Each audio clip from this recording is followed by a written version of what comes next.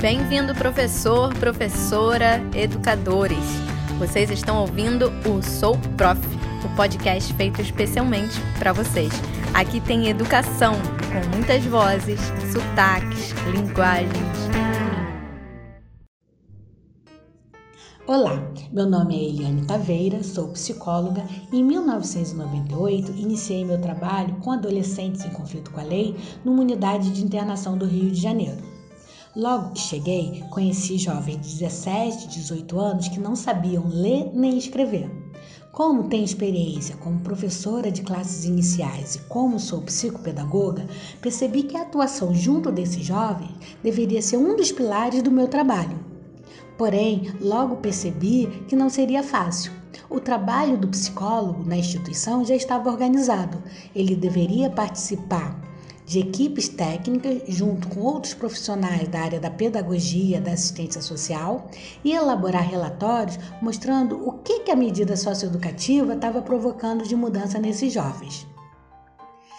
Mesmo sendo final da década de 90 e a gente tendo algumas leis como ECA, a realidade era bem difícil. O número de adolescentes matriculados era muito em comparação ao número de técnicos atuando, que era um número bem insignificante. Mas mesmo assim, fui tentando realizar o trabalho, encontrando outras dificuldades, como, por exemplo, o espaço para a realização desse trabalho e funcionários disponíveis para acompanhar o jovem até o ambiente que nós iríamos realizar o projeto.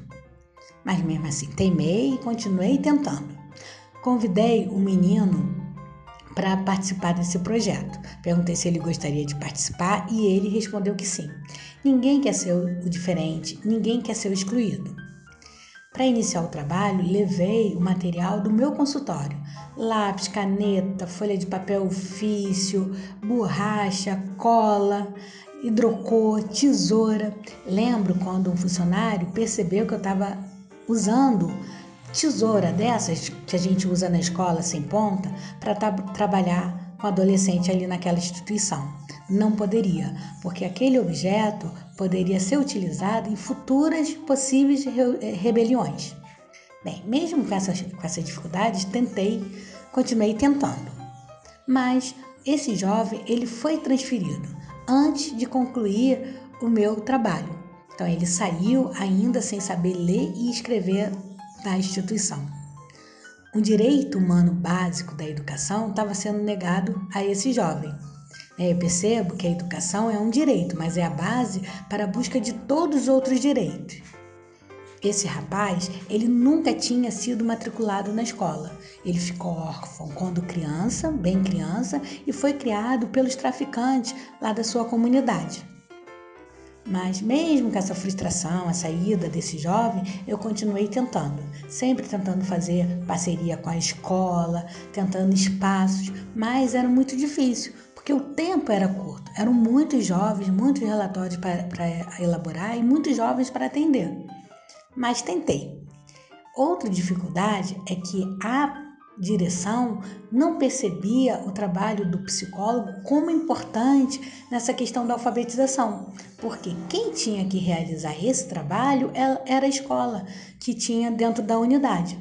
Mas eu percebia que a escola realizava o trabalho, a metodologia era igual, semelhante ao da escola aqui de fora. E os jovens não ficavam motivados, não ficavam interessados em participar das aulas.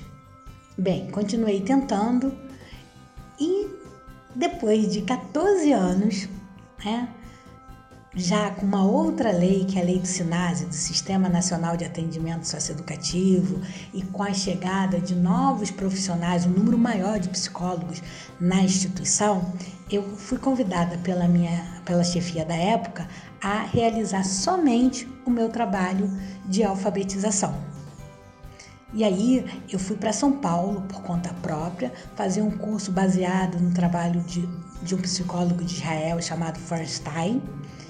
Voltei para o Rio mais capacitada, com mais expertise e mais motivada para realizar, acreditando mais no meu trabalho com esses jovens.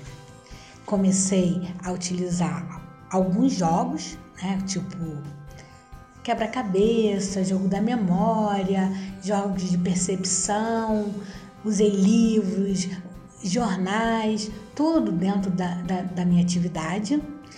O trabalho foi baseado na questão da psicologia cognitiva, na consciência fonológica e na questão da autoestima. Eu também usava jogos de alfabetização, como bingo de letras, jogos de sílabas, isso tudo trabalhando em consonância com a questão da escola, fazendo uma parceria. Só que eu também percebia uma dificuldade na escola, porque o jovem que a família trazia o histórico escolar, ele teria que ser matriculado na série que estava registrado naquele documento. Então eu percebia que tinham meninos no 7º, no 6º ano que não sabiam ler. Mas com toda essa dificuldade, a gente continuava tentando realizar o trabalho. E aí, depois de algum tempo, eu percebi que o menino que já estava há 2, 3 meses no grupo, ele conseguia alcançar o código da língua escrita. E ele era o grande motivador para aquele aluno que estava ingressando, porque ele falava o seguinte: eu aprendi a ler, você vai aprender também, calma que você vai aprender. E aí a gente ia fazendo essas atividades, essas mediações, e esse jovem também alcançava. E assim, a felicidade do jovem de conseguir ler uma notícia do jornal era uma coisa muito emocionante. Assim, uma emoção que não tem preço. E a gente tentava, conseguindo realizar o trabalho, só que aí teve algumas outras dificuldades a nível pessoal. Meu pai ficou doente, teve algumas internações e eu tive que me afastar por um tempo. E aí, só que ao retornar à instituição, a chefia havia sido trocada, mas mesmo assim eu consegui retornar para o meu espaço, porque as minhas amigas, meus colegas de trabalho, eles garantiam esse espaço fora da equipe técnica e junto do projeto que eu chamei de ALFA EDUCAR. E aí fui realizando a questão do ALFA EDUCAR, conseguia sucesso na alfabetização dos jovens, os outros técnicos, psicólogos, assistentes sociais e pedagogos percebiam a competência desses meninos na questão da leitura, da escrita, da interpretação, e eu fui continuando com esse trabalho. Aí vocês perguntam, e o seu trabalho como psicóloga? Bem, assim, a alfabetização era o pano de fundo, porque na verdade o que eu trabalhava ali com esses jovens era o sentimento de competência, a autonomia. Eu mostrava para esses jovens que assim como eles eram capazes de aprender a ler e escrever, eles eram capazes de mudar a trajetória da sua vida, de mudar, de sair dessa prática do ato infracional. E aí a gente trabalhava mostrando que realmente ele era capaz, ele conseguia aprender a ler e a escrever. Bem, e assim foram se passando os anos, e quando eu tinha 20 anos de trabalho na instituição, chegou a época da aposentadoria. E aí, nessa aposentadoria, eu saí muito feliz porque com o sentimento de ter realizado aquele sonho, aquele projeto na instituição. Mesmo que tenha sido pouco tempo, fiquei 14 anos tentando, mas eu consegui. Porém, triste, porque o projeto, ele, mesmo tendo passado para as outras técnicas, a teoria, a questão do material, ele não foi implementado como um projeto institucional. Ele foi um projeto de uma psicóloga desenvolvido numa determinada unidade. E isso, a continuidade desse projeto está difícil de acontecer. Porque essas meninas também têm dificuldade de tempo, espaço, como eu também tive no início da minha ação profissional. Bem, nesse período, em 2019 eu me aposentei e teve um casamento de uma amiga psicóloga da instituição, onde um grupo grande de profissionais estavam presentes. E aí eu postei essa foto me despedindo dos meus amigos. E para minha surpresa, eu tive um grande presente.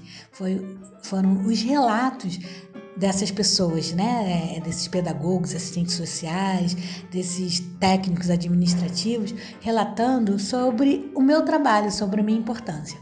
E aí foi um grande presente da questão da aposentadoria. Bem, muito obrigado por ouvir a minha história, né? Que é uma história de sonhos, trabalho, conquistas, afetos, entraves e realização profissional. Foi a história do processo de alfabetização com adolescentes em conflito com a lei, realizado numa unidade de internação no Rio de Janeiro. Gostou do conteúdo desse episódio? Compartilhe com os amigos. E se quiser ajudar a construir esse canal, mande a sua sugestão de pauta pra gente. Acesse o nosso site souprof.com.